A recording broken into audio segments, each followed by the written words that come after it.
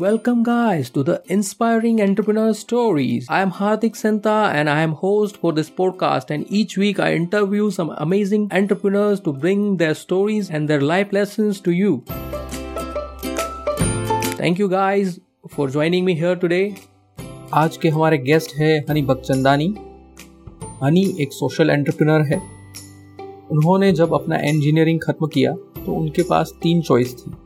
एक तो उनके पास मल्टीनेशनल कंपनी में जॉब करने का ऑफ़र था, उसके अलावा उनके पास फैमिली बिजनेस संभालने का एक ऑप्शन था, और तीसरा ऑप्शन था सोशल एंटरप्रेन्योर बनने का। इन तीनों में से उन्होंने अपने पैशन को चुना और सोशल एंटरप्रेन्योर के रास्ते पे आगे बढ़े, और उन्होंने टॉर्चिट के नाम से अपनी कंपनी स्टार्ट की। टॉर्चिट कंपनी आज ब्लाइंड लोगों के लिए, जो लोग देख नहीं सकते, उनके लिए एक सोनार बेस्ड डिवाइस बना रही है। ये डिवाइस ब्लाइंड लोगों को चलते समय सामने से आने वाली कोई भी रुकावट को सेंस करके वाइब्रेट के ज़रिए अलर्ट करता है। आज उनके ये डिवाइस 7,000 से भी ज़्यादा ब्लाइंड लोगों के लिए सहारा है। आज उनसे हम उनकी इस जर्नी के बारे में जानेंगे। So let's welcome our guest for today, Honey Bakhchandani. Welcome to the show Honey. Thank you Hardik, thank you for inviting. Honey, हमें आपके अचीवमेंट के बारे में हम थोड़ा बताइए। अचीवमेंट में तो ऐसा है कि आज की तारीख में एक साल में 7,000 से ज़्यादा लोग हमारा प्रोडक्ट यूज़ कर रहे हैं। वो सबसे बड़ा अचीवमेंट है। जो हमारे यूज़र, जो ब्लाइंड लोगों की खुशी होती है चेहरे की, वो सबसे बड़ा अचीवमेंट। ओके। बाकी अचीवमेंट में हमारे पास 40-50 अवार्ड हैं। क्या बात है। वो नेशनली इंटरनेशनली, जिसमें से top 6 startup by Narendra Modi ji, हमारे प्राइम मिनिस्टर, मिलेनियम अलायंस का 1 करोड़ का अवार्ड, और बाकी अवार्ड्स हैं। MIT में मेरा fellowship, royal academy of engineering में मेरा फेलोशिप, ऐसे अचीवमेंट्स हैं काफ़ी। पर सबसे बड़ा अचीवमेंट, अगेन आई रिपीट, कि 7,000 जो लोग हैं उनकी खुशी, जो हमारे कस्टमर, हमारे यूजर्स हैं, उनकी खुशी, it is my biggest achievement जो एक साल में हमने अचीव किया है। राइट। तो आपने ऐसा डिवाइस बनाया है जो ब्लाइंड लोगों को रास्ता दिखाने के लिए हेल्प करता है। आप मुझे थोड़ा वो समझाइए, किस तरह से काम करता है। हाँ, सॉल्यूशन पे मैं बाद में आता हूँ, पहले प्रॉब्लम आप समझिए। जो हमारे दिव्यांग, जो विजुअली इम्पेयर्ड भाई बहन हैं, जो देख नहीं सकते, उनके लिए किसी न किसी सहारे की ज़रूरत होती है कि कोई उनको डे टू डे लाइफ में हेल्प करे। कि समझिए कि कुछ भी सुबह से उठा तो कोई ना कोई उसको सपोर्ट चाहिए कि मुझे ये आदमी ये लेके दे, या मुझे बाहर जाना है तो वहाँ पर जाने में हेल्प करे, मुझे घर पे आना है तो मुझे हेल्प करे, मुझे ऑफिस में ये आदमी हेल्प करना चाहिए। राइट। तो वो क्या, उनका कॉन्फिडेंस कम हो जाता है, तो वो डिपेंड होते हैं दूसरे नॉर्मल पर्सन पे। राइट। तो बात ये है कि उनके सामने से जो आता है वो उनको पता नहीं चलता, इसलिए हमारा काम वही है कि उनके सामने कुछ भी आएगा तो हमारा डिवाइस उनको बता देगा कि सामने कुछ है, तो बंदा बिना टकराए अपने आप कॉन्फिडेंस के साथ अकेले चल सकता है। तो जो वो लोग स्टिक यूज करते हैं, उससे ये क्या अलग है? देखिए, स्टिक जो है, स्टिक बहुत बेहतरीन है। स्टिक उनका सपोर्ट है, उनका सिक्स सेंस है। पॉइंट ये है कि स्टिक सिर्फ नीचे का बताती है। राइट। जो ओवर हैंगिंग ऑब्स्टिकल्स है वो नहीं बता पाती। दूसरा चीज़, ओवर हैंगिंग ऑब्स्टिकल्स में जैसे कि ट्रक हो गया, या तो कुछ विंडो है, या तो पैर की लाइक कुछ भी है, पैर है या कुछ भी है, तो वो नहीं बता पाता स्टिक।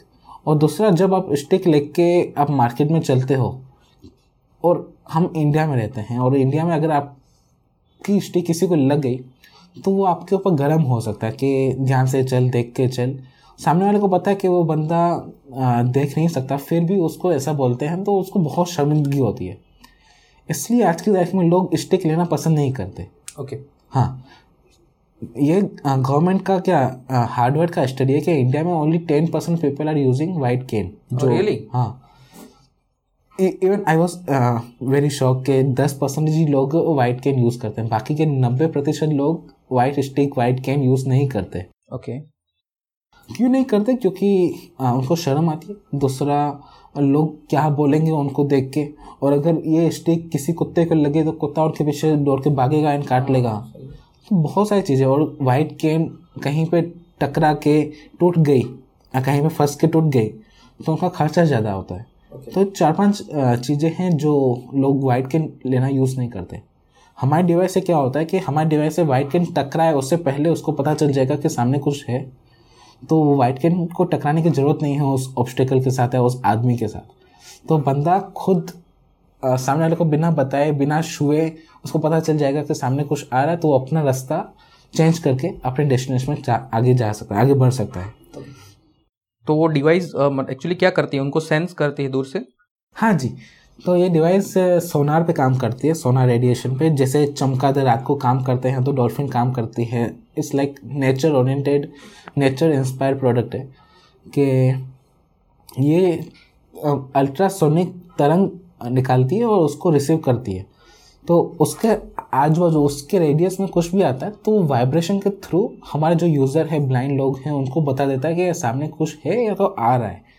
और इसमें 3 अलग अलग मोड है, घर के अंदर 2 फीट, घर के बाहर 4 फीट, और खुले एरिया लाइक रोड पे चलना है या तो ओपन एरिया में चलना है तो 10 फीट तक ये डिवाइस उनको हेल्प कर सकता है कि सामने कुछ है या तो आ रहा है। और यही नहीं, ऑब्स्टेकल कितना दूर है वो भी अलग अलग वाइब्रेशन पैटर्न से उनको बता देगा कि ऑब्स्टेकल समझिए कि थोड़ा ज़्यादा दूर है तो उसका वाइब्रेशन लाइट होगा, ऑब्स्टेकल नज़दीक है तो उसका वाइब्रेशन ज़्यादा होगा। तो हमारे यूज़र्स को पता चल जाएगा तो वो अकेले कहीं पर भी चल सकता है। ओके जी। तो ये डिवाइस आपने 7000 डिवाइस बेच दिए जी। और लोगों को किस तरह से अभी रिस्पॉन्स आपको कैसा मिला? रिस्पॉन्स बहुत ही अच्छा मिला है, बहुत ही खुशी होती है। एवरी वीक मुझे कहीं ना कहीं से थैंक यू के मैसेजेस आते हैं। लास्ट वीक की मैं बात करूं तो मुझे इसरो के सीनियर साइंटिस्ट पीयूष भट्ट करके सीनियर साइंटिस्ट हैं इसरो अहमदाबाद में, उनके बेटे ब्लाइंड हैं और वो हमारा डिवाइस यूज़ करते हैं। पता नहीं कैसे पीयूष जी को मेरा नंबर मिला, उन्होंने लास्ट वीक की मतलब कि इस लास्ट फ्राइडे को ही मुझे मैसेज किया कि मेरा बेटा सापुतारा में आपका प्रोडक्ट को बहुत एंजॉय कर रहा है, सापुतारा हिल्स पे। तो उसका वीडियो मेरे पास आया है। तो ऐसे एवरी डे या एवरी वीक हमको ऐसे इंस्पायरिंग स्टोरीज मिलती हैं। बीच में करीबन 2 महीने पहले एक थैंक यू मैसेज आया था फ्रॉम हमारे जोधपुर ब्लाइंड स्कूल से एक बंदे का। वहाँ पर मतलब वहाँ पे हमारे डिवाइसेस दिए हुए हैं 10-15। वहाँ के लोगों का रिस्पॉन्स ये आया था कि हमको थैंक यू सो मच, पूरे ग्रुप का मैसेज आया था कि हमको आज अकेले कहीं पर भी मार्केट में जाना होता है हम जा सकते हैं, और आज मैं और मेरी बीवी दोनों ब्लाइंड हैं और मेरी बीवी भी आपका डिवाइस बहुत यूज़ करती है, वो मार्केट में अकेली जाती है, कुछ भी समझा लेनी होती है। वाह। पहले क्या था, उसको अपनी सहेली को साथ में लेके जाना पड़ता था। और वैसे बॉम्बे से भी थैंक यू मैसेजेस आते हैं कि नौकरी लगती है लोगों को, क्योंकि होता क्या है कि आप समझिए ना कि बंदा देख नहीं सकता तो किसी सहारे की ज़रूरत पड़ती है। बात यह है कि अगर ब्लाइंड बंदे को कहीं इंटरव्यू में जाना है, इंटरव्यू में किसी के साथ लेके गया तो जो इंटरव्यू लेने वाला होगा उसके मन में क्या इंप्रेशन पड़ेगा, ये तो इंटरव्यू देने किसी को साथ में लेके आया है तो काम करने अकेला थोड़ी आएगा काम। राइट। मतलब ये हमारे पास बर्डन बनेगा। हाँ, कोई भी लोग है जो हम लोग हमारे लिमिटेशन से हमेशा बाहर रहना चाहते हैं। हाँ। हम ऐसा नहीं दिखाना चाहते कि हम लिमिटेड है किसके ऊपर, तो वो उनके लिए कॉन्फिडेंस पुश करने का एक रास्ता है। समझिए कि अगर मैं इंटरव्यू ले रहा हूँ आज किसी का भी और ब्लाइंड बंदा इंटरव्यू देने आ रहा है और वो फुल कॉन्फिडेंस में अकेले आ रहा है और मेरे साथ बात कर रहा है, उसकी बॉडी लैंग्वेज अच्छी है, तो this is the first impression जहाँ पर इंटरव्यूअर इम्प्रेस होकर उसको हायर करेगा। राइट जी। तो ऐसे बहुत सारे केसेस हैं। ओके। तो एंटरप्रेन्योर्स बनने के बारे में तो सब सोचते हैं, लेकिन सोशल एंटरप्रेन्योर बनने के बारे में आइडिया आपको कहाँ से आया? इसका थोड़ा पुरानी स्टोरी से है, जिसको मैं कनेक्टिंग डॉट्स की तरह, जो I was also big fan of Steve Jobs. तो हुआ यूँ कि ये स्टोरी चालू होती है जब मैं 3 साल का था। ओके। तो तब मेरे पापा की दादी, मेरी great grandmother, she became blind. Okay. तो मैं बहुत छोटा था, 3 साल का था, तो मुझे कुछ आइडिया नहीं है, बट मेरी मम्मी उनकी स्टोरी बताती रहती कि उनको ये प्रॉब्लम थी। तो मेरे मन में हमेशा उनके लिए सॉफ्ट कॉर्नर था कि कुछ करूं, बट क्या करूं आई डोंट नो, कि कुछ करना था। ऐसे चलता रहा, मैं इंजीनियरिंग में आया, इंजीनियरिंग में फर्स्ट ईयर कंप्लीट किया। उसके बाद कंपलसरी इंटर्नशिप करनी होती है कोई एनजीओ में या तो फिर कोई सोशल ऑर्गेनाइजेशन में। तो जैसे मेरे पापा की दादी ब्लाइंड थी, तो उनको ब्लाइंड पीपल एसोसिएशन जो अहमदाबाद में है उनके साथ रिलेशन अच्छे थे उनके। तो पापा ने मुझे वहाँ पर बात करवाई और मेरा इंटर्नशिप वहाँ पर किया मैंने ब्लाइंड पीपल एसोसिएशन में। इनिशियली मुझे करना नहीं था इंटर्नशिप, बट मैंडेटरी था इसलिए कर रहा था मैं। ओके। बट जब मैंने चालू किया इंटर्नशिप तो विद इन 4 to 5 days मुझे कुछ अजीब हुआ कि यार ये बहुत अच्छे लोग हैं, बहुत ही हम्बल हैं, इनसे सीखना चाहिए। राइट। एज अ टेक्नोक्रेट मुझे सोशल इंटर्नशिप में कुछ मज़ा नहीं आ रहा था, बट ऐसा लगा कि मज़ा नहीं आएगा, बट सही में मज़ा आने लगा। उनके साथ बहुत अजीब हुआ, दुनिया को जान रहा था मैं। तो मैंने वहाँ पर दिल से इंटर्नशिप करने लगा। एंड इंटर्नशिप के दौरान ही वहाँ पर 2 ब्लाइंड लोगों का एक्सीडेंट हुआ। एक्सीडेंट मेजर नहीं था बट माइनर भी नहीं था, मीडियम था। पॉइंट ये था कि वो टकरा गए थे कंस्ट्रक्शन साइट के थ्रू, उनके हेड इंजरी हुई थी। ओके। ये हेड इंजरी ज़्यादा भी हो सकती थी, किस्मत अच्छी थी कि वो थोड़े में बच गए, कुछ भी हो सकता था। तो आई वॉज शॉक्ड कि ये यार हम 21st सेंचुरी में जी रहे हैं, ये 2013 की बात है, 21st सेंचुरी में जी रहे हैं और हमारे लिए स्मार्टफोन आ रहे हैं, ये आ रहा है, सेल्फ ड्राइविंग कार्स आ रही है, इनके लिए क्यों नहीं, ये आज तक लकड़ी क्यों यूज़ कर रहे हैं, जो वाइट के नाते वो सिंपल लकड़ी क्यों यूज़ कर रहे हैं। तो ये सवाल मैंने जिस सर के अंडर में काम कर रहा था, जिस सर के अंदर में इंटर्नशिप कर रहा था ब्लाइंड पीपल एसोसिएशन में, वो भी ब्लाइंड थे। ओके। तो उनको बताया, उन्होंने बोला कि ये तो कॉमन है, हमारे साथ ये होता रहता है। आई अगेन शॉक, ज़्यादा शॉक कि ये तो कॉमन है, ये मतलब गलत है, बराबर, और ये हो गए और हाँ बोल रहे कॉमन है। तो आई वॉज शॉक कि यार इसका कुछ करना चाहिए। मैंने सर से बात करा था क्या कर सकते हैं, जस्ट टेक्नोलॉजी है आपके पास, आप कुछ बना के हमको दो, हम देखेंगे। हाँ सर मैं पक्का बनाऊंगा। फिर सर ने मुझे टॉन्ट मारा कि तुम्हारे जैसे लोग तो आके चले जाते हैं, बात करके चले जाते हैं, कुछ बनाते नहीं हैं। चलो मैं भी उन्हीं में से एक था कि मैंने भी सिर्फ बातें की थी और कुछ नहीं किया इनिशियली। फिर मेरी इंटर्नशिप कंप्लीट हुई, बहुत अच्छा मज़ा आया वहाँ पर, बट मैंने उनके लिए कुछ किया नहीं, मतलब जितना इंटर्नशिप में हुआ उतना ही किया, उसके बाद मैंने कुछ उसको आगे किया नहीं। तो मैं भी उनमें से एक ही था कि उनके बाद मैंने कुछ किया नहीं। इंटर्नशिप कंप्लीट हुई, उसके बाद मैंने कुछ नहीं किया। जब मेरा कॉलेज चालू हुआ, मैं एज अ टेक्नोक्रेट, मुझे अब हमारे रोबोटिक्स क्लब में मुझे एज ए प्रेसिडेंट बोला गया कि आप रहो, और हमने बहुत सारे रोबोट्स बनाए। ओके।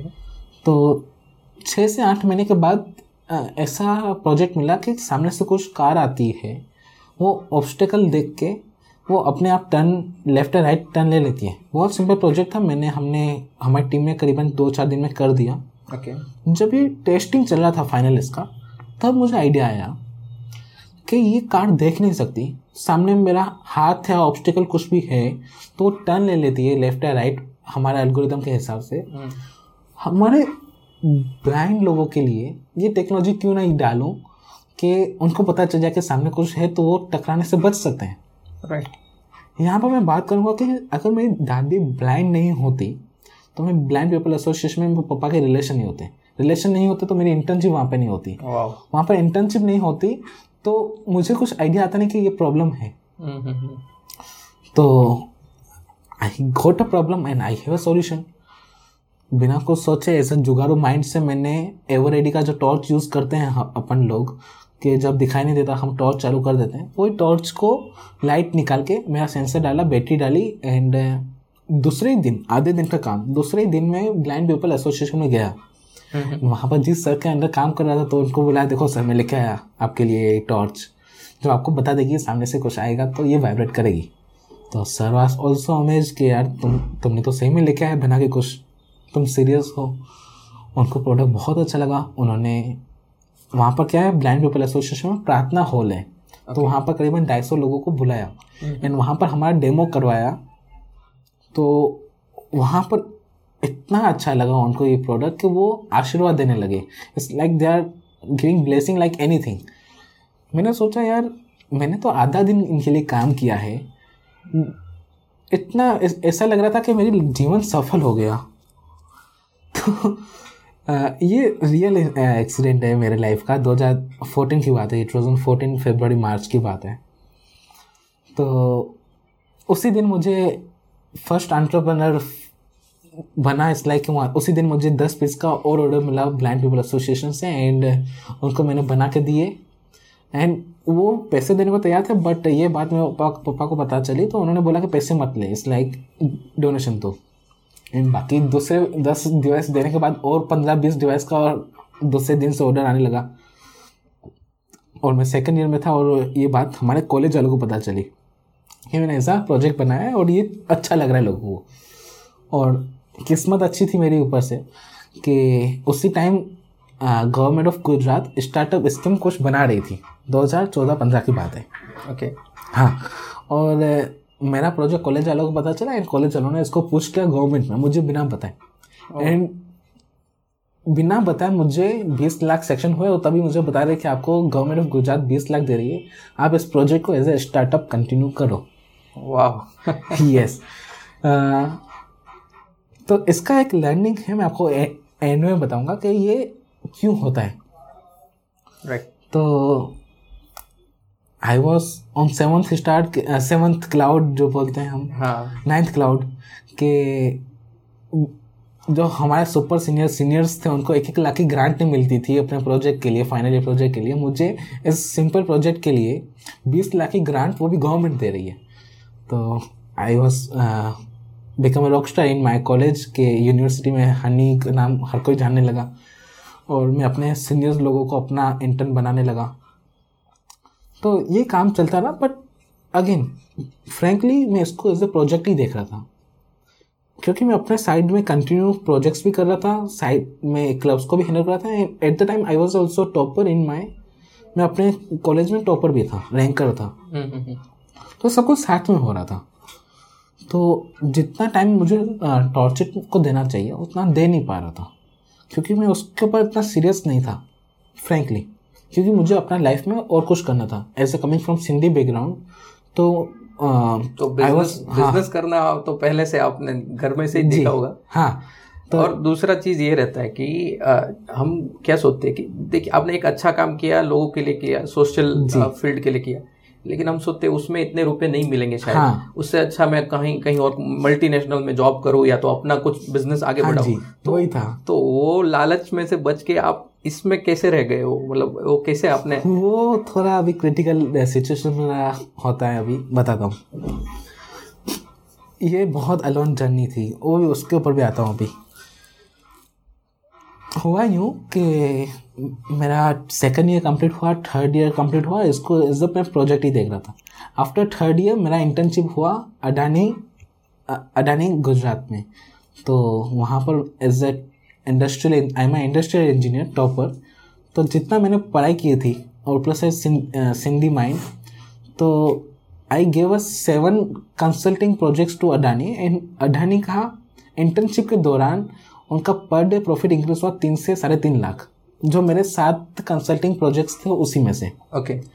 तो पर डे बिना कुछ इन्वेस्ट किए उनका 3 लाख का प्रॉफिट इंक्रीज हो रहा था ऑन पेपर, और उन्होंने इम्प्लीमेंट किया तो इनिशियली 2 लाख का तो होने लगा। तो सारे सीनियर स्टाफ, सारे जो जीएम थे वहाँ के, they were impress with my projects. तो उन्होंने मुझे वेरी हाई पैकेज ऑफर किया था। ओके। अगेन थर्ड ईयर के एंड में मुझे इतना बड़ा पैकेज मिला, और मेरे जो 4th ईयर के सीनियर थे उनको अभी तक प्लेसमेंट नहीं हो रहा था, और जितना प्लेसमेंट हुआ था वो हाईएस्ट मेरे से हाफ भी नहीं था। तो मुझे इतना ऑफर मिल चुका था। तो आप बराबर क्रॉस रोड पे अभी आ गए। हाँ। ओके। कहाँ जाना है? नहीं, क्रॉस रोड नहीं है ये, इसको मैं 3 वे बोलूँगा। ओके। कैसे कि एक तो मेरे पास अडानी का जॉब, दूसरा मेरे पापा का बिजनेस, और तीसरा मेरे मन में ऐसा कि मुझे कुछ करना है, और साथ में टॉर्च शीट धीरे धीरे चल रहा था। बराबर। जो मेरा स्टार्टअप वेंचर था जिसका नाम टॉर्च शीट है, वो धीरे धीरे चल रहा था। करूँ क्या? ये बात है जुलाई 2016 की। जुलाई 2016 और अगस्त 2016 तक मैं कन्फ्यूजन में था कि करूँ क्या। यहाँ पर मेरे पापा बहुत सपोर्टिव थे कि तुमको जो करना है, तुम्हारी लाइफ है, करो, तुम्हें जो भी हेल्प चाहिए मैं बैठा हूँ। तुमको अपना चालू करना है तो अपना चालू कर सकते हो, जॉब करना है जॉब भी कर सकते हो, जॉब करोगे तो तुम्हारा बहुत अच्छा लाइफ हो जाएगी। आई प्रीफर कि जॉब करो, और कुछ नहीं हुआ तो मेरा धंधा तो है ही, जिसको तुम आगे टेकअप करोगे तो उसमें से तुम अच्छा कमा लोगे। बट मुझे पापा के बिजनेस में जाना नहीं था, मुझे कुछ अपना चालू करना था और जॉब करनी नहीं थी। तो वहाँ पर टॉर्चिट की जो फीडबैक मिल रहे थे मुझे, जो हमारे डिवाइस के जो नया हमने इम्प्रूवमेंट किए थे नए डिज़ाइन के साथ और ज़्यादा एक्यूरेसी के साथ, तो लोग पता नहीं कहाँ से मुझे कॉल कर रहे थे कि ये डिवाइस हमको बताओगे क्या है, हमने इसके बारे में बहुत सुना है। ये पता नहीं आग की तरफ फैल गया वहाँ पर ब्लाइंड कम्युनिटी में। उनके व्हाट्सएप ग्रुप बहुत ही स्ट्रांग होते हैं। तो मुझे ऐसे फीडबैक आने लगे कि बताओ हमारे बारे में, मतलब आपने क्या बनाया है। तो आई डिसाइडेड कि पैसे तो पूरी लाइफ में कभी भी कमा लूँगा, अभी कुछ ऐसा काम करते हैं जो giving back to society, right, किसी की लाइफ बदल। इसलिए मेरे डिवाइस से लोग अकेले चल रहे हैं, उनकी लाइफ में कुछ खुशियाँ आ रही है, उनकी खुशियों से मुझे खुशियाँ मिल जाएगी। तो देन आई स्टार्टेड टॉर्चिट, और ये अगस्त में मुझे रियलाइज़ हुआ कि मुझे करना चाहिए। 19 अगस्त को मैंने अपनी कंपनी को इनकॉर्पोरेट कर दिया as a private limited company. And 2016 के बाद मैं 4th ईयर में था, मैंने as like completely 3rd year तक मैं टॉपर था, फर्स्ट रैंकर था। फिर 4th ईयर में मुझे री एग्ज़ाम आने लगी, इसलिए कि कम्प्लीटली ड्रॉप आउट। मैं कॉलेज तो जाता था बट कॉलेज से क्लासेस में नहीं जाता था। कॉलेज में मेरी ऑफिस थी, वहाँ पर ही जाता था। पूरा टाइम इस लाइक बहुत ही शानदार रहा।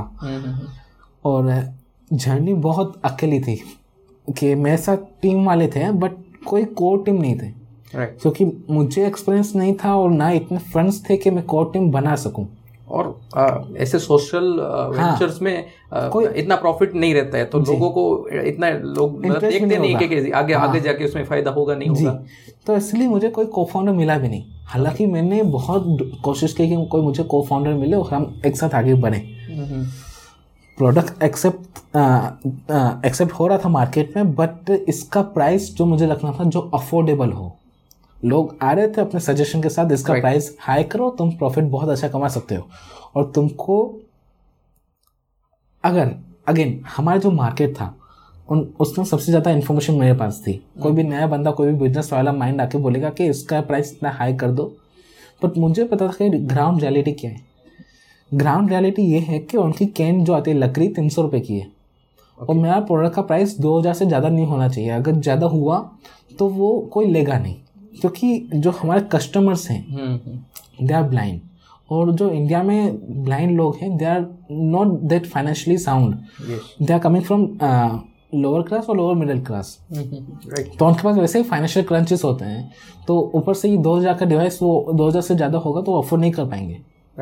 2000 से कम है तो कुछ भी कैसे भी अफोर्ड कर लेंगे। तो मेरे मन में ये था कि प्राइस को इसको इंक्रीज नहीं करना। कोई भी फाउंडर या कोई भी टीम वाला आता था तो पहले ही बात होती थी कि तुम मुझे कितना देगा, और मैं तभी कुछ नहीं ले रहा था एज ए स्टूडेंट, और किसी को दे भी नहीं सकता था एज ए गवर्नमेंट का जो फंड था उसके हिसाब से, कि ये एंटरप्रेन्योर मनी है कि आपको खुद को ही R&D के लिए डालना है और मार्केटिंग के लिए डालना है। तो मैं हायर नहीं कर सकता था, तो अकेले चलता था। और हमारे साथ इंटर्न्स बहुत अच्छे जुड़े थे। अगेन इंटर्न्स की वजह से टॉर्चिट आज कुछ भी, तो इंटर्न्स की वजह से इनिशियली बट इंटर्न्स का टाइम पीरियड होता है मैक्सिमम 4 से 5 महीने, बराबर है। उसके बाद चले जाते हैं, उसके बाद नए इंटर्न्स आते हैं, उसके बाद वो चले जाते हैं वापस वही काम। तो आज तक मैंने करीबन 40 से ज़्यादा इंटर्न्स के साथ काम किया। बहुत अच्छा एक्सपीरियंस रहा है, क्योंकि इंटर्न्स जो आते हैं अपने साथ बहुत अच्छा एनर्जी, बहुत नए आइडियाज, फ्रेश माइंड, या बहुत कुछ। बट उनके साथ एक प्रॉब्लम है कि वो फुल टाइम नहीं रह सकते, एंड उनको पहले 2 महीने ग्रूम करना पड़ता है। और जब वो ग्रूम हो जाते हैं उसमें से आधे लोग जा चुके होते हैं और आधे लोग बैठे होते हैं और आधे लोग काम करते रहते हैं। तो सिखाने का प्रोसेस चालू ही रहता है। हाँ, तो इसलिए जो मेरा टाइम का 100% था वो नहीं हो पाता था। और ये बात है जब मेरा प्रोडक्ट को मार्केट में लेकर जाने की, क्योंकि मेरा 4th ईयर कंप्लीट होने वाला था। अगर 4th ईयर कंप्लीट होने के बाद मैंने प्रोडक्ट लॉन्च नहीं किया तो 2 या 3 महीनों में बोलेंगे घर वाले कि तू कर क्या रहा है यार। जॉब होती तो महीने में 2-3 लाख तो आते रहते। तो ये सिचुएशन थी कि मैं मार्च में पास आउट हो रहा हूँ, मार्च 2017 में, तो अप्रैल मई में प्रोडक्ट लॉन्च कर दूँ। ओके। ये पूरा प्लानिंग के साथ चल रहा था एंड प्रोडक्ट के नए नए वर्जन्स आ रहे थे, क्योंकि लोगों को और डाउट्स थे कि इसको और बेहतर बनाओ, इसको और थोड़ा यहाँ से स्मूथ करो। ये इंडिया है, यहाँ पर हार्डवेयर प्रोडक्ट बनाना वो मीथ है, आप नहीं बना सकते। आपको एक सिंपल सा एग्जांपल दूं कि मुझे यहाँ पर M2 का स्क्रू लेना हो, 2 mm का स्क्रू, उसके लिए मुझे मेरा 15 से 20 दिन का टाइम लगा, जर्नी लगी कि मैं बहुत सारे सप्लायर्स को कांटेक्ट किया, कोई नहीं बना के दे रहा था M2 का 8 mm का स्क्रू। ओके। जो मैं प्रोडक्ट में चाहिए था असेंबलिंग के लिए। तो बहुत सारे ऐसी चीज़ें हैं, ये तो एक एग्जांपल है। ऐसे मेरे डिवाइस में करीबन 100 से ज़्यादा पार्ट्स हैं। ओके। तो वो बनाना, उनके साथ सप्लायर्स के साथ काम करना इंडिया में बहुत बड़ा चैलेंज है, बहुत ही बड़ा। और जब आपके पास फंड्स ना हो, जब आपको जानता ना हो, तो कोई आपको सपोर्ट नहीं करता। लोग आते हैं बहुत से सपोर्ट करने के लिए, बट वो सपोर्ट नहीं करते, वो आपके साथ नहीं चलते। राइट। जो इंटर्न्स थे, जो मेंटर्स थे, बहुत अकेले जर्नी थी। तो सब आके बताते कि आपका आइडिया बहुत अच्छा है, आप बहुत अच्छा काम कर रहे हैं, लेकिन मैं अब रुपए नहीं मिल सकता तो मैं नहीं करूँगा। हाँ, मैं आपके साथ नहीं चल सकता। जी, ये चीज़ है सोशल एंटरप्रेन्योर में। ये पहला चैलेंज है सबसे अगर पहला इसमें जाना चैलेंज। चाहते। हाँ, दूसरा चैलेंज एंटरप्रेन्योर में, नॉट सोशल एंटरप्रेन्योर में, कि जर्नी पूरी अकेली होती है। राइट। आप अपने परिवार वालों को टाइम नहीं दे पाते हो, आप अपने दोस्तों को टाइम नहीं दे पाते हो, आप अपने पढ़ाई को टाइम नहीं दे पाते हो, आप किसी को टाइम नहीं दे पाते हो। आपका कुछ भी है वो आपका स्टार्टअप ही है, गर्लफ्रेंड, वन मैन आर्मी जैसा जो भी है वो सब आपका स्टार्टअप ही है। आप अकेले हो उसके साथ। कई बार ऐसा लगता था कि मैं लाइफ में कर क्या रहा हूँ, मेरे पास इतनी अच्छी अपॉर्चुनिटी है, कर क्या रहा हूँ, क्योंकि काम नहीं होता, क्योंकि आपको डिले होता रहता है, रिजल्ट नहीं आता है। जी, मेरा प्रोडक्ट लॉन्च करने का था अप्रैल मई में, बट मेरा प्रोडक्ट लॉन्च हुआ अक्टूबर में। ओके। हाँ, मैं पास आउट हो चुका था अपने कॉलेज से, ग्रेजुएशन हो चुकी थी, फिर भी मैं 8 महीने और कॉलेज में बैठा। और मेरी कॉलेज गांधीनगर में थी और मैं अहमदाबाद में, बीच में रिवर आती है। तो रात को जब मैं 11-12 बजे रिटर्न आता था अपने ऑफिस से काम कंप्लीट करके, कॉलेज से, नॉट ऑफिस, कॉलेज में ही मुझे ऑफिस थी, तो वहाँ से मैं जब रिटर्न आता था तब ब्रिज पे कई बार मैं सोचता था, ब्रिज पे बैठे रह के रात को 11-12 बजे, कि यार मैं कर क्या रहा हूँ लाइफ में। सही है। बट जो मोटिवेशन, जो पैशन होना चाहिए ना, वो मुझे हमारे यूजर्स की खुशी से आ रहा था। 2 घंटे अपने आप से बात करता था, एंड में यही डिसाइड करता था, यार जो भी कर रहा हूँ अच्छा कर रहा हूँ, चलो छोड़ो, जो होगा देखा जाएगा। दूसरा, मेरे घर वाले बहुत सपोर्टिव थे, तो वो अच्छा रहा। राइट। ये चीज़ें हैं। एंड फाइनली हमने 2017 अक्टूबर 12 को हमने प्रोडक्ट लॉन्च किया, वर्ल्ड ब्लाइंड डे के दिन। And on the very first day product launch, हमको 350 पीस का ऑर्डर मिला। और जब मैंने प्रोडक्ट लॉन्च किया तब 40 पीस थे जो मैंने खुद बनाए थे, ना मेरे पास कोई टीम थी ना कुछ था। जब 350 पीस का ऑर्डर मिला तो आई वॉज शॉक, कि ये खुशी हुई कि बहुत अच्छा है, but I was shocked as well, कभी बनाऊंगा कैसे। 350 पीस मैंने 2 महीने में सिर्फ 40 बनाए, 350 बनाऊंगा तो करूँगा क्या लाइफ में। मुझे भी टीम बनानी थी। मैंने बिना कुछ सोचे प्रोडक्ट लॉन्च तो कर दिया, टीम बनाई नहीं। तो अक्टूबर 12 के बाद फिर मैंने लोगों को हायर करना चालू किया, पापा से थोड़ा लोन लिया। एंड हमने दिसंबर 26 के आसपास फर्स्ट ऑफिस जो पापा के गोडाउन में ही थी, इतने फंड्स नहीं थे हमारे पास कि हम कहीं पे, पापा के गोडाउन में हमने पहला ऑफिस चालू किया।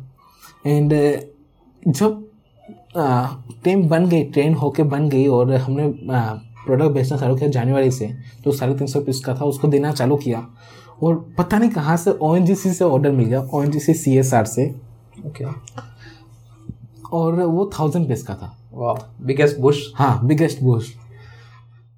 ऊपर से चैलेंज आया, बट बनाना कैसे, हाँ बनाना कैसे, it's like very good challenge. Yes yes. Generally क्या होता है, कोई भी एंटरप्रेन्योर जब अपना जर्नी स्टार्ट करता है तो generally we are technical people. आपके दिमाग में टेक्निकल एस्पेक्ट तो रहता है, लेकिन जब बिजनेस के एस्पेक्ट में आते हैं तो जो नॉन टेक्निकल एस्पेक्ट है कि इसको बनाना कैसा है, टीम कैसे बनानी है, मार्केटिंग कैसे करना है, वो सब सामने आता है। यस, तो इस फिर आपने कैसे आगे काम किया? इसमें हमारे मेंटर्स बहुत अच्छे थे। डॉक्टर भूषण पुनानी, मिस्टर अनिल मशरूवाला जो खुद एक सीरियल एंटरप्रेन्योर हैं, उनके 2-3 स्टार्टअप हैं, तो उन्होंने बहुत अच्छे से हेल्प किया टीम कैसे हायर करना है, टीम को कैसे चूज करना है। बिकॉज स्टार्टअप में सबसे मेन अभी क्या है, टेक्नोलॉजी तो आपकी बन गई, इट इज़ 20% ऑफ पार्ट, बाकी का मेन पार्ट है आप बिजनेस कैसे लाओगे और टीम कैसे डेवलप करोगे आगे। 100%। और 20% टाइम में, 20% पार्ट में इतना टाइम लग गया, और अभी तो मैं टेंशन में आ गया यार, अभी तो रियल चैलेंज तो अभी चालू हुआ है। प्रोडक्ट लॉन्च करना is not a challenge. Real challenge तो अभी चालू है कि इसको फुलफिल करना, फिर बिजनेस को आगे लेकर जाना, जो आज भी है हमारे पास कि आज अभी इंडिया के बाहर कैसे जाएं, तो it is a on going process. But अगर आप अच्छे हो, अच्छा काम कर रहे हो, तो पूरी दुनिया आपको सपोर्ट करेगी। ये है। और आपको अपना कॉन्फिडेंस लूज नहीं करना, because you are the leader का हमेशा हमें एक ही चीज़ बचाता है, उसका पैशन। जो उसके पैशन होता है ना, ये जो टाइम था मेरा अक्टूबर से पहले वाला, जब मैं ग्रेजुएट होके निकला था मार्च 2017 में, ऐसा टाइम था अहमदाबाद में 40-45-50 डिग्री तक टेम्परेचर जाता है। राइट। तो वहाँ पर इतनी गर्मी में मैं 40-50 किलोमीटर गाड़ी चला के कॉलेज जाऊँ, फिर वहाँ से फिर मैं हमारे इंडस्ट्रियल पे जाऊँ, इंडस्ट्री के बाद हमारे ब्लाइंड एसोसिएशन जाऊँ, उसके बाद फिर से कॉलेज जाऊँ, फिर से घर पे जाऊँ। 200 किलोमीटर गाड़ी चलती थी पर दिन की। उतना पेशेंस होना चाहिए।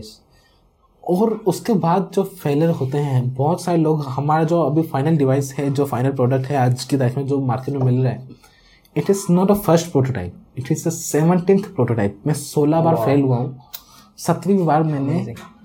तो ये चीज़ है कि you have to keep care, मतलब कि आपको आगे बढ़ता ही रहना पड़ेगा। आप गिरेंगे तो वापस खड़े होना है और वापस चलना है। तो ये सिचुएशन में एक चीज़ सब एंटरप्रेन्योर फेस करते हैं, वो है सेल्फ डाउट। आपको डाउट होने लगता है कि मैं कर रहा हूँ, वो चलेगा नहीं चलेगा, क्या होगा, क्या तो फिर वो समय में आप अपने आप को कैसे पुश करते थे? जी, मैंने वही बताया कि लाइफ में मेरे साथ ऐसा बहुत बार हुआ है कि मैं लाइफ में कर क्या रहा हूँ। तो अपने आप से बात करो, it is the best way कि आप अपने आप से बात करो कि आप क्या कर रहे हो, जो कंक्लूजन निकले आप उसको फॉलो करो, फॉलो योर हार्ट। हाँ। And again the point is, इसके आप साइंटिफिक रीजन्स भी है, साइंटिफिक मॉड्यूल्स भी हैं कि आप अपने आप से 5 सवाल पूछे, 5 वाई। हाँ, कि आप ये करना चाहते हो तो क्यों करना चाहते हो, ओके आपने ये सोचा तो क्यों सोचा, ओके इसका क्या। 5 वाई के बाद आपको जो आपका मन है ना, वो बोल देगा कि हाँ यार, इस किक की वजह से मुझे ये आगे इसको करना है, परस्यू करना है। तो 5 why is a very good technique. तो मैं बहुत सारे बुक्स भी हैं जो मुझे बुक्स, हालांकि तो मैं बुक्स पढ़ता नहीं हूँ, बट सुनता बहुत हूँ। मैं पॉडकास्ट सुनता हूँ, मैं बहुत सारे ऑडियो बुक्स सुनता हूँ, क्योंकि मेरा travelling as a entrepreneur, travelling बहुत आपका दिन रात का जॉब होता है। तो आप भी सुनिए, बहुत सुनिए, आप पढ़ सकते हो तो बुक्स पढ़िए, बहुत सारे अच्छी अच्छी बुक्स मार्केट में अवेलेबल हैं जो आपको मोटिवेशन गेन करने में हेल्प करेगी। सबसे मेन चीज़ है आपका मोटिवेशन और पैशन है। आप इतने अकेले हो जाओगे कि आपको सपने भी आपके प्रोडक्ट के हैं। राइट। ऐसा होता है। और एक चीज़, मैंने जब मेरा बिजनेस स्टार्ट किया था तो बहुत सारे चैलेंजेस आए, मैं थक गया, मैंने बीच में छोड़ दिया, फिर वापस स्टार्ट किया। तो मुझे आज इतने टाइम के बाद एक चीज़ समझ में आई कि you should have your mentor. आपके पास मेंटर होना चाहिए। 100%। और आप कॉलेज में थे, आपको स्टार्टिंग से ही वो सपोर्ट मिला। तो आपके हिसाब से किसी भी स्टार्टअप के लिए या एंटरप्रेन्योर्स के लिए मेंटर होना कितना ज़रूरी है? ज़्यादा तो मुझे आइडियाज एग्जाम में देना नहीं आता, बट इट इज़ लाइक आपको जीना, अपने आप को स्टार्टअप को आगे लेके जाना, तो मेंटर ज़रूरी है। मेंटर आप सोच समझ के चूज करिए। अगर मेंटर गलत भी चूज कर लेते तो कोई दिक्कत नहीं, आप एट द एंड सुनेंगे तो अपने मन की, क्योंकि यू आर द लीडर। वो मेंटर है, वो आपको बिजनेस नहीं चलाने वाला, आपको सिर्फ सलाह देने वाला है। मेंटर बहुत ज़रूरी है, बहुत ही ज़्यादा ज़रूरी है।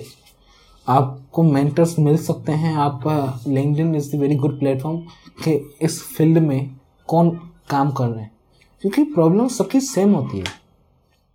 मैं ऐसा, मेरे जो स्टार्टअप है जो ब्लाइंड लोगों के लिए काम कर रहा हूँ, बट मैं आज बात कर रहा हूँ वो सबके लिए कर रहा हूँ कि प्रॉब्लम ये सबको आती है। जो मेंटर हैं वो भी तो एक फाउंडर होगा, वो भी एक एंटरप्रेन्योर होगा, उसको भी ये लाइफ में फेस आया होगा। ये सबके लाइफ में फेस आता है कि आप कर क्या रहे हो। वो फेस में से वो गुजर चुके हैं। तो हम आई एम श्योर कि एलन मस्क आज के तारीख में सोच रहा होगा कि उसने टेस्ला बनाया, पेटीएम, पेपाल बनाया, ये बनाया, वो बनाया। उसको आज भी लगता होगा कि मैं कर क्या रहा हूँ लाइफ में, यार मुझे तो मार्स पे सिविलाइजेशन क्रिएट करना है मैं तो रॉकेट बना रहा हूँ। उसको भी ऐसा लग रहा होगा कि मैं कर क्या रहा हूँ। ऐसा पीरियड आता है जब सबके मन, वो समय पे आपके मेंटर आपको डेफिनेटली हेल्प करते हैं। और दूसरी चीज़, मैं नए नए एंटरप्रेन्योर्स को मिलता हूँ, नए लोगों को जो स्टार्ट करना चाहते हैं या तो जिन्होंने अभी किया है, तो वो सब लोग ज़्यादातर आइडिया के बारे में बात करते हैं कि एक्स्ट्रा ऑर्डिनरी आइडिया होना चाहिए बिजनेस के लिए, ये होना चाहिए। हाँ जी। लेकिन मेरा मानना है कि हार्डवर्क उससे ज़्यादा इम्पोर्टेंट है। तो आपका क्या एक्सपीरियंस है हार्डवर्क? देखिए, ये जो प्रोजेक्ट था जो मैंने बनाया था, एक टॉर्च थी। वो टॉर्च कोई भी इंजीनियर, कोई भी ग्रेजुएट का बंदा या तो कोई भी इंजीनियर स्टूडेंट इवन बना सकता है। मैं भी स्टूडेंट था, मैं कुछ ऊपर से टपका हुआ नहीं हूँ। तो कोई भी बना सकता है। इसको परफेक्ट बनाना, उसके लिए परफेक्ट बनाने के लिए हार्डवर्क तो चाहिए। मैं वही बोल रहा हूँ ना कि मैं आपको दिन में 200 किलोमीटर गाड़ी चला रहा था इतनी गर्मी में, और आपको सपने भी उसके आते हैं प्रोडक्ट के, तो वो हार्डवर्क के बिना होगा ही नहीं। हार्डवर्क के बिना कुछ भी नहीं होगा। आपको टॉपर बनना है फिर भी हार्डवर्क चाहिए, आपको कुछ भी बनना है, अच्छा पेरेंट बनना है फिर भी हार्डवर्क चाहिए। सबके लिए हार्डवर्क तो चाहिए। और एक दूसरा चीज़ जो आप हमारे लिसनर्स को बता सकते हो वो है कि लोग फंडिंग जब बिजनेस स्टार्ट करते हैं, लोग फंडिंग के बारे में पूछते हैं कि रुपए कहाँ से लाए, रुपए नहीं है, ये बड़ा प्रॉब्लम है। तो फंडिंग लाना ज़रूरी है क्या, वो मुझे पहले आप बताइए। 100% funding is most important. Again बहुत सारी चीज़ें हैं। Funding is also one of the most, not most, one of the most thing. हमारे केस में क्या था कि मेरे फादर सपोर्टिव थे, बहुत अच्छा था, बट अपने जो अंदर का आदमी होता है ना कि वो जाग जाता है कि यार पापा से कितना पैसा लेगा भाई तू। जब मैं मार्च 2017 के बाद वाला पीरियड था, 7-8 महीने, मेरे लिए भगवान की तरफ से कम है। मैं बहुत सारे एंटरप्रेन्योर्स देखता हूँ, उनके लिए पीरियड बहुत लंबा होता है। तो वो जो टाइम होता है जब आप घर को देते नहीं हो, ऊपर से घर से आप पैसे लेते हो, बहुत डेंजर काम है। और इस चीज़ में मुझे बाहर से फंडिंग मिल रही थी, बट पापा ने बोला कि बिजनेस तो फर्स्ट टाइम है, तो आप प्रोडक्ट सक्सेस हुआ नहीं है, कोई भी इन्वेस्टर आके तेरा ज़्यादा इक्विटी ले लेगा और तुम्हारे डिसीजन में तुम्हारे साथ खड़ा रहेगा या नहीं रहेगा वो पता नहीं। मेजॉरिटी शेयर तुम डायल्यूट कर दोगे इनिशियल, अगर तुमने फंडिंग ले लिया। एक बार प्रोडक्ट लॉन्च कर दो, सक्सेस है या फेलियर है तुमको पता चल जाएगा। सक्सेस है तो तुम इन्वेस्टर के साथ पैसे लो, बिकॉज आपके पास पावर आ जाती है। जी, my very first mentor is my father only. Okay, क्योंकि ही इज ऑल्सो एंटरप्रेन्योर ना, बिकॉज उन्होंने 25-20 साल से धंधा कर रहे हैं। तो इवन कोई भी बंदा होगा, good mentor will always suggest you कि आप पहले अपने पैसों से कितना कर पाते हो। आपको अपने आइडिया में विश्वास है या तो नहीं है। यस। तो फंडिंग इज इम्पोर्टेंट। हमारे केस में क्या होता था कि हमारा सोशल इम्पैक्ट बहुत अच्छा था, हमारा पिचिंग अच्छा था, तो हम कोई भी कॉम्पिटिशन में जाते थे तो जीत के आते थे। क्या बात। तो इसलिए आज की तारीख में हमको 40 से ज़्यादा अवार्ड्स हैं। और अगेन ये अवार्ड्स सिर्फ पैसों के लिए नहीं जीतता था, अवार्ड्स में अपने घर वालों को प्रूफ करा था, घर वालों को और सोसाइटी को। आप जब एंटरप्रेन्योर बनते हो ना, तो आपको बेटा क्या करता है वो आपके आजू बाजू वाले, आपके फैमिली मेम्बर्स, आपके पेरेंट्स से पूछते हैं। पेरेंट्स आपसे नहीं पूछेंगे, बट जब वो उनसे पूछते हैं तो गलत लगता है। तब आपको सोसाइटी को शो करना पड़ता है कि मैं कुछ जीत रहा हूँ, मैं कुछ जहाँ पे चल रहा हूँ अच्छा चल रहा हूँ। yes. तो फेसबुक पे अपडेट इसलिए डालता था कि मैं कहीं पर भी जाके जीतता था तो मैं देखो मैं काम कुछ कर रहा हूँ। सोशली वो दिखाना जरूरी होता है। क्योंकि हम ऐसे कल्चर में जीतते लाइक हमको अपने घर वालों की टेंशन नहीं होती है, हमारे परिवार वालों की टेंशन होती है कि वो क्या बोलेंगे, लड़का कर क्या रहा है, आपका लड़का क्या कर रहा है, हर रोज लोग पूछते रहते हैं। तो ये उनके लिए है। आप फेसबुक पे मैं इसलिए मेरा अगर देखोगे तो बहुत सारे अवार्ड्स जीते हुए हैं, तो उनसे हमको मोटिवेशन मिलती है और दूसरे को जवाब मिल जाता है कि यार ये बंदा कुछ अच्छा कर रहा है। तो और एक चीज़ आपसे मिलने के बाद मुझे समझ में आया कि अगर आप कुछ अच्छा काम कर रहे हैं तो रुपए का चिंता मत करिए, आप सच में लोगों के लिए काम कर रहे हो तो रुपए अपने आप आएंगे। 100%। इवन आप कोई भी काम कर रहे हो, नॉट अच्छा काम, कोई भी अच्छा काम जिससे सोसाइटी का बेनिफिट होता है। फेसबुक आया तो बहुत सारा बेनिफिट हुआ, कुछ भी आता है, व्हाट्सएप आया मैसेजिंग इजी हो गया, लोगों का भला हुआ। कुछ भी आप काम कर रहे हो लोगों का भला हो रहा है, पैसे की टेंशन मत करो, करते रहिए, लोगों को अच्छा लग रहा है, लोग खुद पैसे देंगे आपको सामने से। आज की तारीख में हमारा बिजनेस अच्छा चल रहा है, नॉट बिजनेस तो नहीं बोलूँगा इसको, सोशल वेंचर जो है अच्छा चल रहा है बिकॉज ऑफ हमारा प्रोडक्ट अच्छा है, नॉट इसलिए कि हमारे इसमें बिजनेस में पैसा है। जी। तो हनी, आपका अगले 5 साल के लिए क्या विजन है, मुझे वो थोड़ा बताइए। अभी हमने बहुत बड़े बड़े इंस्टीट्यूट के साथ टाई अप किया हुआ है, MIT, IITs, हम उनके साथ मिलकर नए प्रोडक्ट्स बनाने वाले हैं जो इसी फील्ड में होंगे, जो डिसेबल लोगों की लाइफ को कैसे इम्प्रूव कर सकें, not only for visual impact, across all PWDs, person with disabilities, उनको किस तरीके से हम एक्सेसिबल कर सकें, इस दुनिया को उनके लिए बेहतर बना सकें। तो this is our 5 years goal down the line. हम अपने आप को as a social tech venture बुलाना चाहते हैं। We are also innovation company, we are also social company, but we are both. तो this is our long term vision कि हमको 5 साल में क्या करना है। ओके। अब अगला राउंड है वो है रैपिड फायर राउंड। उसमें मैं आपको कुछ क्वेश्चन पूछूंगा, आपको उसको एक वर्ड में या तो एक सेंटेंस में उसको आंसर देना है। जी, मैं ट्राई करता हूँ। ओके। एक बुक जो हर एंटरप्रेन्योर को पढ़ना चाहिए आपके दिमाग में? मेरे हिसाब से रीवर्क। ओके। रीवर्क बहुत अच्छी बुक है for every entrepreneur. Okay. Entrepreneur journey में आपका बेस्ट मोमेंट कौन सा था? जब प्रोडक्ट फेल होता था। तभी जाके एक्चुअल रियलिटी पता चलती है कि आपको प्रोडक्ट में आप ये इम्प्रूवमेंट करो। ओके। ऐसा एक क्वालिटी जो आप चाहते हो कि हर इंसान में हो, जिसके साथ आप काम करें। ऐसा एक क्वालिटी जो हर एक इंसान में जो आपके साथ काम करे, मतलब आप क्या चाहते हैं आपके हर एम्प्लॉय में? माइंड सेट होना, लाइक 100% माइंड सेट। हमारा जो विजन है वो समझ पाना। अगर आपका एम्प्लॉय या आपका मेंटर है, आपको कोई भी इंटर्न, इवन आपका सप्लायर आपका विजन नहीं समझ पा रहा तो उसके साथ आप काम ही नहीं कर सकते। माइंड सेट होना। ओके। आपका इंस्पिरेशन का सोर्स क्या है? हमारे खुद के यूजर्स, हैप्पी यूजर्स।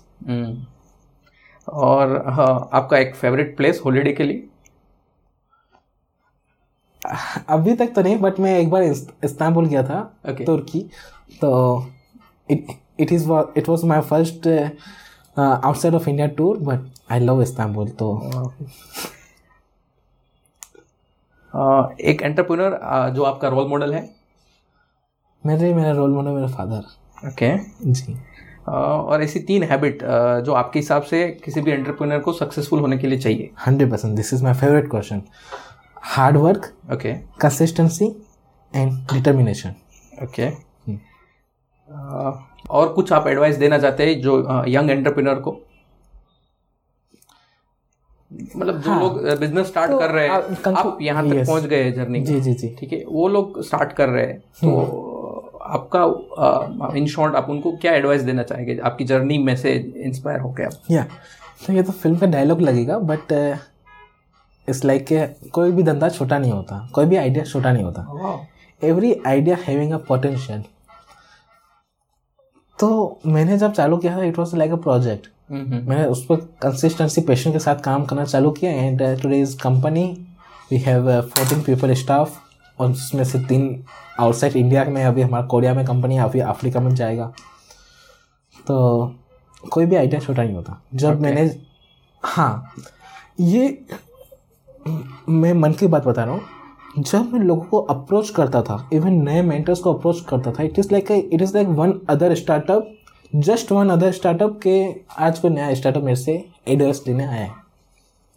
आज वही मेंटर टॉर्चिट को नाम अपने प्रोफाइल में शो करते हैं कि आई वॉज एडवाइस टू टॉर्चिट। क्योंकि मुझे पता है कि जब मैं पहली बार मिलने गया था वो तब मुझे भाव भी नहीं दे रहा था, क्योंकि तब मैं टॉर्च लेके घूमता था कि सिंपल टॉर्च है जो मैंने इन्वेंट किया एज अ प्रोजेक्ट। और आज वो टॉर्चिट को प्रमोट करें बिकॉज आज हम ग्रोथ हो चुके हैं, नॉट ग्रोथ, अभी चालू ही है प्रोसेस, बट खुशी होती है कि वो बंदा जो हमको भाव नहीं दे रहा था आज वो हमारे प्रोफाइल से अपने आप को लिंक कर रहा है, वो कर रहा है, एडवाइस कर, वो शो कर रहे हैं।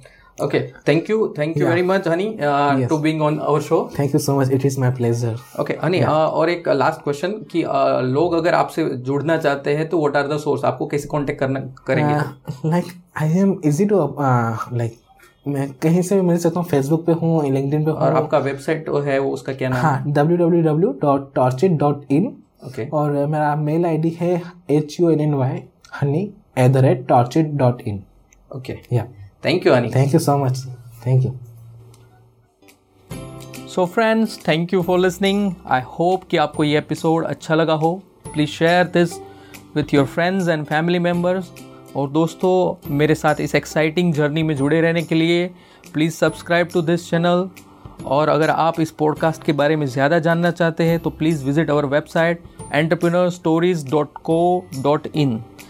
मैं आपसे फिर मिलूँगा नेक्स्ट मंडे और हम जानेंगे नए एंटरप्रेन्योर की अमेजिंग जर्नी के बारे में। So till then, stay inspired, stay happy, see you next week guys.